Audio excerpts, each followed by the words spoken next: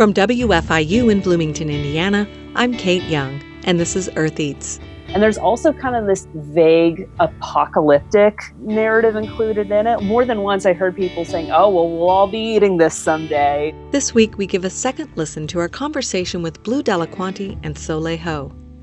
They're the authors of Meal, a graphic novel about food, culture, love, and entomophagy. And Chef Arla Llewellyn joins us with a nourishing soup recipe made with garden-fresh radishes. That's all just ahead, so stay with us.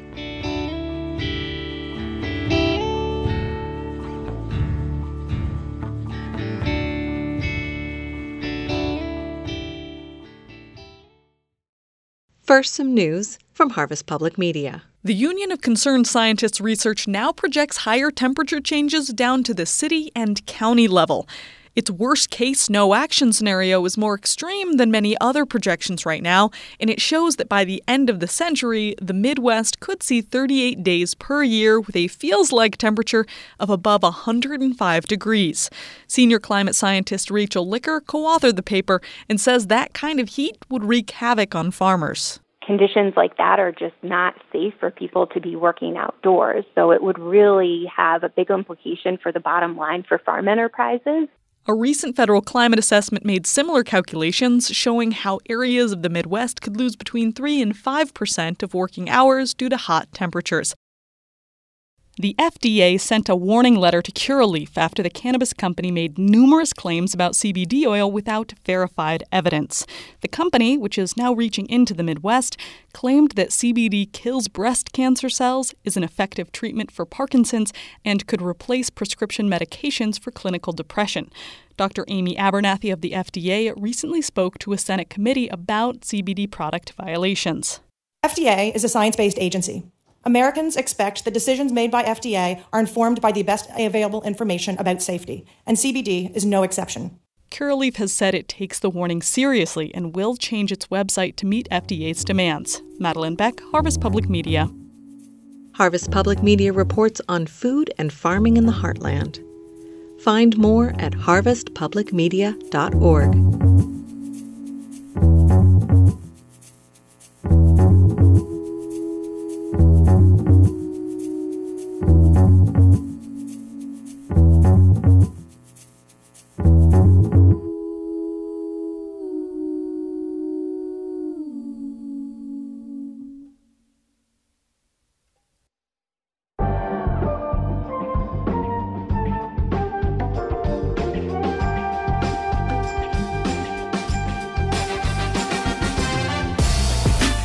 Have you ever tried to craft a honey drop cake with bee larvae? What about a simple mealworm curry? Entomophagy, or the practice of consuming insects for food, has been all over the food media world for years. Often you hear it talked about as a sustainable solution for the world's growing demand for protein. My guests today have a different approach to the topic. Blue Delaquanti and Soleil Ho are the authors of the young adult graphic novel called Meal. Here's Blue with a summary of the story. The basic plot of Meal is that it follows a young woman named Yarrow who is moved to a new town in the hopes of getting a job at a new restaurant that is getting a lot of buzz for specializing in insect cuisine. And so the book is about her journey to try and get this job while she's making new friends and contacts in her new home. My name is Blue Delaquanti. I'm a comics writer and illustrator. I am the co-creator of the graphic novel Meal, as well as the online comic Oh Human Star, and a few other things. Blue is the artist and the primary author of the story. Soleil Ho is a food writer and the restaurant critic for the San Francisco Chronicle. She's also a co-host of the podcast Racist Sandwich and host of the podcast Propaganda on Bitch Media. Soleil played a consulting role for the story as someone with professional restaurant experience. I feel like it was small details that were really important, like how many chairs will fit in a restaurant and like how much is turnover, kind of practical things. Like what do you call a chef when you're working with them? That sort of stuff. Yeah.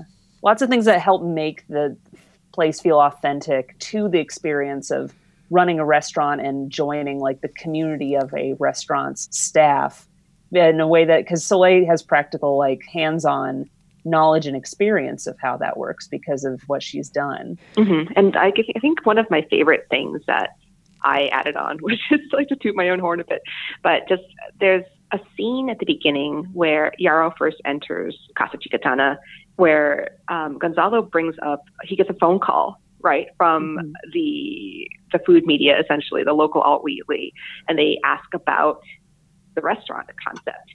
And so the part that we kind of added was just the way the reporter asks questions about the restaurant to sort of sensationalize it. And so that was a really nice kind of undertone there that set the scene for all of these other things that happened in the book.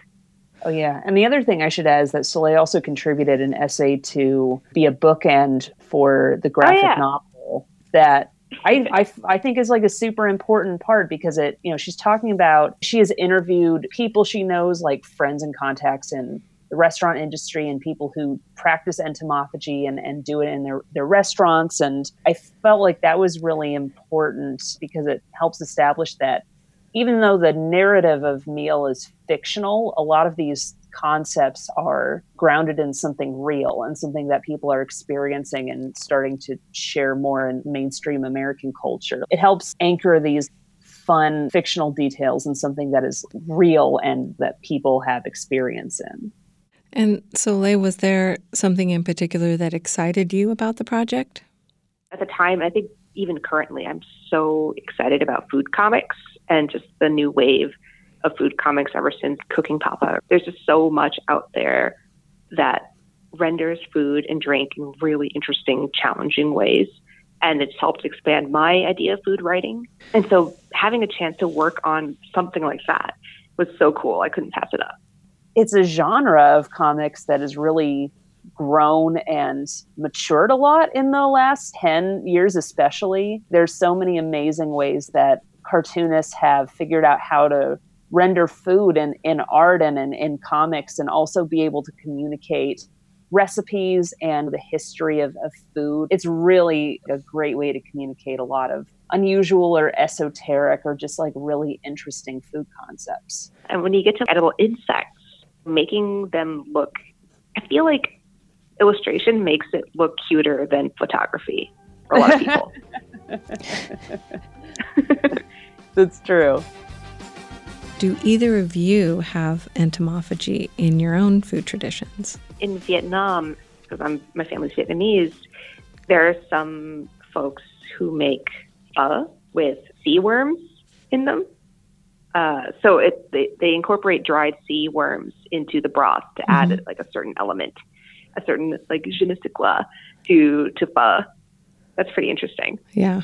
I'm Italian American, and the only thing that came to mind is there's an insect called cochineal that for a long time was a red dye, that a food safe red dye that you could find in a whole bunch of things. And for the most part, it's been phased out for artificial red dye in food. I think one of the only exceptions is an Italian liqueur called Campari. Yeah, that's the only thing I can think of Italian-wise that comes to mind for me. Well, there is the maggot cheese, Blue. Oh, I forgot about the maggot cheese. Do tell. That's your people. So there's this island. I can't remember the name of the island, but there is a place in Italy where they have traditionally eaten a type of cheese called casu marzu, and it is allowed to be inoculated, or I guess used as an incubator, essentially, for cheese wasp larvae. And so when the larvae hatch, they consume the cheese and, digest it. And so it becomes this really interesting, creamy, musky flavor. And people just eat it with bread and delicious wine. And yeah, they eat the cheese like larvae and all. Do the larvae, are they still alive in the cheese, or at some point do they not make it? Oh, yeah, they're still alive. Okay. So if we could talk a little bit more about the topic of entomophagy. So it's become a pretty hot topic in the food world, especially in thinking about it as a solution for meeting the protein needs and in a more environmentally sound manner in the future. But you make the point in the story and in Soleil's essay too at the end about how eating insects isn't some new fad or a solution for the future, but something that's a part of many cultures, cuisines, and has been. Could you talk a little bit more about that? What is interesting to me is always especially in food media, because that's my world, the temptation to talk about the future of food and just think like with wide-eyed kind of excitement about what's coming and what food might look like as we rapidly approach our Star Trek-ish future. Especially in the Bay Area, there's a lot of ideas that fly around. One thing that I found really interesting about that, though, is that a lot of entrepreneurs who are jumping on the edible insect bandwagon in the past, 6 years, are of Western origin. And by that, I mean people from the first world-ish developed countries, people from Europe or from North America. And that doesn't include Mexico, because I think a lot of people who are north of the border are the ones who are better situated to start these tech-ish insect startups. There's a lot of rhetoric about what insects can do for you, for your nutrition, for your lifestyle, and not a lot of that same slow food language that we've also been really excited about in the Bay Area and in the U.S. and across the world about, thinking about the origin of your food, thinking about whole foods. That doesn't really apply to insects for some reason, right? Because so much thought is being put into the marketing of them rather than sourcing, for instance, or just their place in like a well-balanced diet rather than just a snack food. It's just so complicated and so rich, and that's what got me really excited about it. And there's also kind of this vague apocalyptic narrative included in it. More than once I heard people saying, oh, well, we'll all be eating this someday. Like, the idea that, when the bottom falls out of our current foodway, that insects will be the perhaps not desired but necessary replacement. The experience of entomophagy and edible insects is so diverse and varied because most people in the world eat them. And that means there's just a huge multiplicity of just ways that people go about that. And so in this town called Kushihara in Japan, they raise wasps in boxes in their backyard. It's mainly older folks, and they just they capture a tiny, maybe baseball-sized nest in the spring, and over the summer and fall, they feed them just chicken, like raw chicken, just throw it into the box for the larvae to eat. It's really interesting. And the adults eat like sugar water, like honey water, and bring meat to the larva. And so it's a kind of funny thing when you think about people trying to sell insects as a protein replacement, because they are just feeding them like the protein that you ostensibly would be replacing with them. And so it's less about that shift in lifestyle and more just about we are cultivating these things because we enjoy the flavor, because we like them. And that's so different from what we normally hear. You have to make the nest big because there's a contest at the beginning of November every year to see who has made the biggest hornet's nest or wasp nest. And so you got to make them big. You got to make them swole.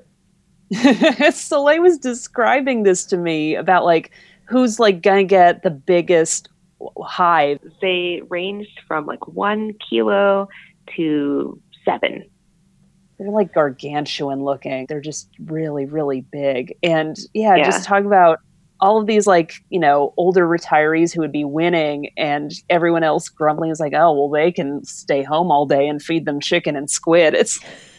It just feels like totally normal in a very charming small town way. And I really love how completely outside of a, say, North American experience, but still extremely relatable. I love that story. Those sorts of narratives are what are competing against the future narrative.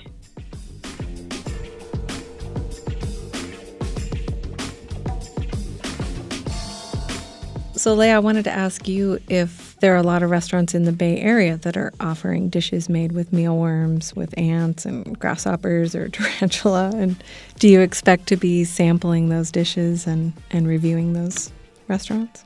Oh, man. I actually just met one of the founders of Tiny Farms, which is a cricket and mealworm company out in Oakland. And he said that there weren't too many out here, but that he was willing to come with me to sample whatever we could. So yeah, I would be really excited to try restaurant insects in the Bay Area, but I haven't yet.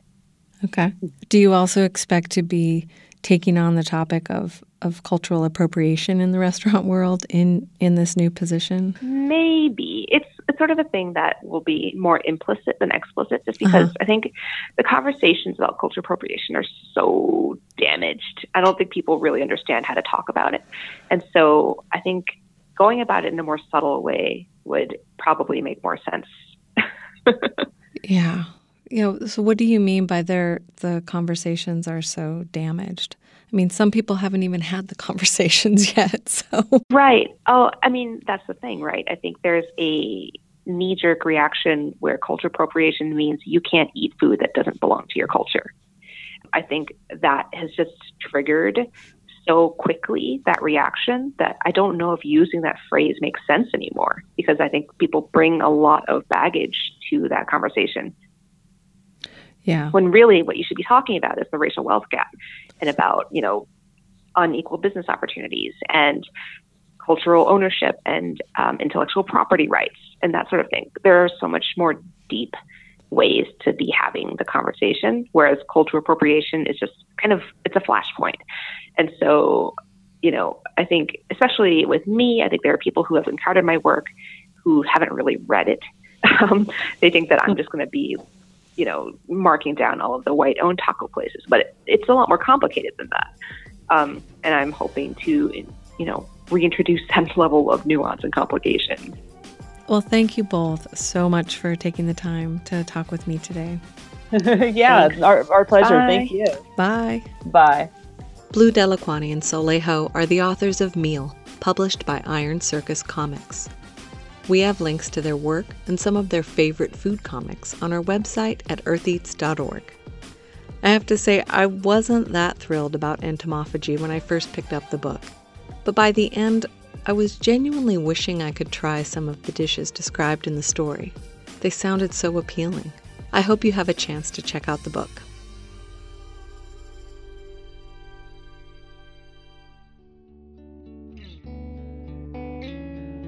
Production support comes from Elizabeth Rue, enrolled agent providing customized financial services for individuals, businesses, and disabled adults, including tax planning, bill paying, and estate services.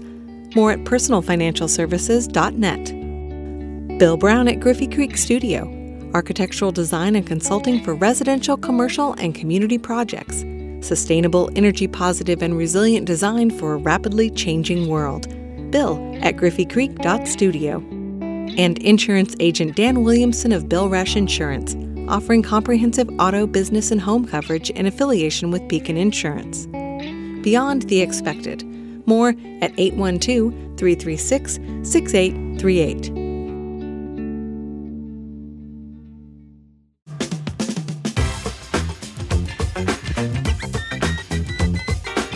I wish I could say that our recipe this week includes insects, but unfortunately, no. You'll have to get your hands on a copy of Meal for some recipes. Instead, this week we have a soup recipe from Chef Arla Llewellyn featuring the whole radish. We are going to make a whole radish soup. I say that because we're going to use tip to tail of the radish. There's so many vegetables where we only eat one portion of it, so it's really nice to be able to use the whole thing. So we're going to use the radish itself as well as its greens.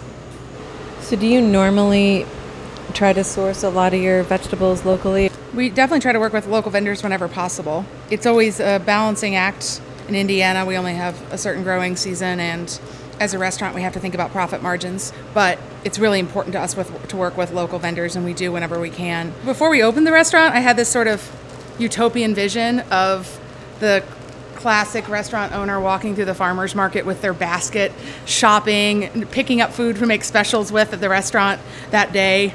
I feel like you see that on food television, and that's certainly never been my reality.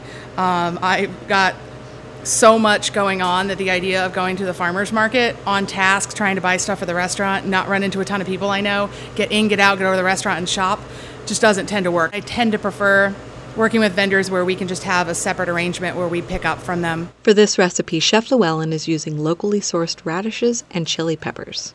We're going to really layer textures and temperatures in this soup. We're going to have a hot radishy base, and then we're going to top it with some crunchy and some cold elements. We're going to start with making that little cold topping, which is minced radishes. We're going to use a pound of radishes for this stage, which is the standard size that you buy at a grocery store. You're just going to break these down into maybe half-inch pieces. Okay, so we're going to transfer these cubes of radish to the food processor. Okay, so we're just going to pulse these up. Scrape down the sides. Okay, so we're just going to go ahead and transfer those to something and put them away in the fridge until we're ready to eat our soup. We're going to make our garlic poppy seed breadcrumbs, which will be the other garnish for the soup. We have about a half a cup of peeled garlic cloves. It's probably about 1 to 2 heads of garlic. We could mince it ourselves or use a garlic press, but we're just going to have the food processor do that for us. So we're just going to pulse these in here until it's minced. And now we've got 4 slices of whole wheat bread. So we've torn the bread into bite-sized pieces, and we're going to have the food processor break them down into crumbs for us. Transfer the garlic breadcrumb mixture to a cookie sheet. And to this, we're going to add half a cup of extra virgin olive oil. And how much salt did you add? That was 2 teaspoons of fine sea salt. And we're going to just mix this really well so the breadcrumbs are all pretty equally coated with the oil, and spread it out evenly on our pan. And we're going to cook this for 325 degrees we're going to have to start checking it every 10 minutes, but it'll probably take 15 to 20 to cook. Keep in mind that Chef Llewellyn is making a large quantity here. I think at home I might just pop this in the toaster oven and keep a close eye on it. Either way, you'll want to check it every 5 minutes and stir it to make sure it all gets evenly browned. So we cooked them and stirred them periodically until we got a nice, you hear that noise? It's nice and crunchy. And to that, we are going to add some poppy seeds. And now we're going to make the soup, which, as I promised, will take less work than the garnishes did. Okay, so we want a large onion. Just want to dice this up. Okay, so we're going to want to transfer our onions to a medium stock pot with a couple of tablespoons of oil, and we're going to cook this for about 10 minutes until the onions start to become translucent and starting to caramelize a little bit. Meantime, we're going to get our other vegetables ready. So we want a half a cup of hot peppers. So we're going to mince these up. And we want 3 pounds of radishes cut into quarters. Again, going to be using the whole radish. Don't feel like you have to remove the little scraggly root ends. It's totally edible, and this is going to be pureed later. No one's going to know the difference.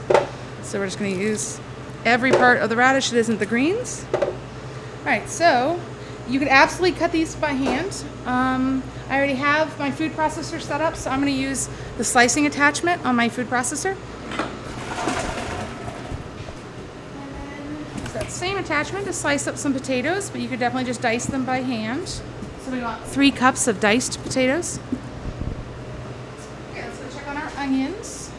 And a few of the edges are starting to caramelize a little bit. And we're going to stop there and add these vegetables we've prepped. Half a cup of hot peppers, our 3 pounds of sliced radishes, and our 3 cups of diced potatoes. We're going to transfer all that to the stock pot. Then we're also going to add 4 cups of radish greens. And then we're going to add 4 cups of water. That's a common mistake that people make when they're making soups at home, especially a pureed soup, is they add a ton of water. And then they blend the whole thing, and the vegetables taste really waterlogged and bland. I think there's something really amazing about tasting a pureed soup and really feeling like you're tasting the vegetable itself. And the best way to do that is to use very little water. So you're going to want to maintain that water level. So you pour the first 4 cups of water in. You want to see where that water level is. You want to keep adding some water to keep it at about that level, but you don't want to add more, or you're going to end up with a very soggy, bland soup. First, you're going to want to bring it up to a simmer over medium-high heat, but as soon as you get that simmer, you're going to turn it way down to medium-low and check on it every 15 to 20 minutes. Just stir it. And as I said, you may have to touch up the water level. But this can easily go for a couple of hours and just get nice and soft. The nice thing about making a soup like this is that you can go do other things while it gently simmers on the stovetop. So once the vegetables are entirely cooked down and very soft, just before we are going to blend this, we want to add a few more elements to bring out the flavor of the radish by seasoning it. We're going to add 6 tablespoons of miso, 1.5 tablespoons of rice vinegar, and a little bit of sea salt. And then we're going to puree the whole thing either with an immersion blender or transfer it in batches to a traditional blender. If you use a blender or food processor for this, let the soup cool down a bit and be sure to blend it in batches. Hot liquids expand in the blender and can make a big mess if you're not careful. If you have an immersion or a stick blender, you can blend it right in the pot. Once you dish the soup into a bowl, you're going to want to layer on those garnishes that we've carefully prepared. And we are ready to serve. And now comes the fun part. We get to taste it. It has such a complex flavor. I love the heat from the peppers and the radish. It's really nice. I think you could easily serve that to someone and not point out that it was vegan. And I don't think that they would feel like they were missing out on a dairy or meat element at all. It's definitely very filling and rich. And again, really the only richness comes in those breadcrumbs. Otherwise, it's really just vegetable mass that you're tasting. But, because it wasn't diluted and it has that complexity from the miso, you're able to serve people mostly vegetables. I hope you enjoy it. And enjoy it we did. And you will too. Don't even think about skipping the garnishes. They really make the soup. You've got at least 2 different kinds of crunch here, from the crisp, fresh radish to the breadcrumbs. There's some poppy seeds in there too. It's a great contrast to the smooth and creamy soup. Look for the recipe on our website, eartheats.org.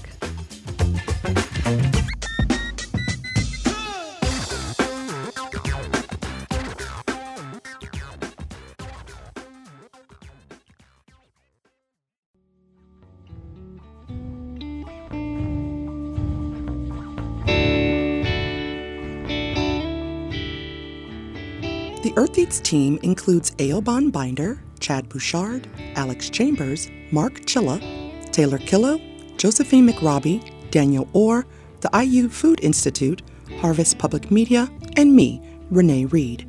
Our theme music is composed by Aaron Toby and performed by Aaron and Matt Toby.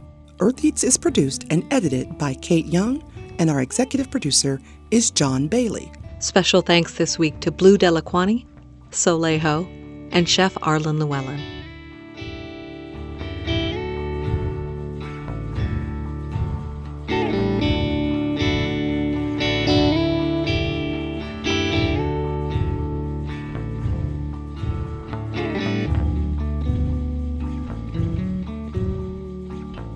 Production support comes from insurance agent Dan Williamson of Bill Rush Insurance, offering comprehensive auto, business, and home coverage in affiliation with Beacon Insurance. Beyond the expected. More at 812-336-6838. Elizabeth Rue, enrolled agent with Personal Financial Services, assisting businesses and individuals with tax preparation and planning for over 15 years. More at personalfinancialservices.net. And Bill Brown at Griffey Creek Studio, architectural design and consulting for residential, commercial, and community projects. Sustainable, energy-positive, and resilient design for a rapidly changing world. Bill at griffeycreek.studio.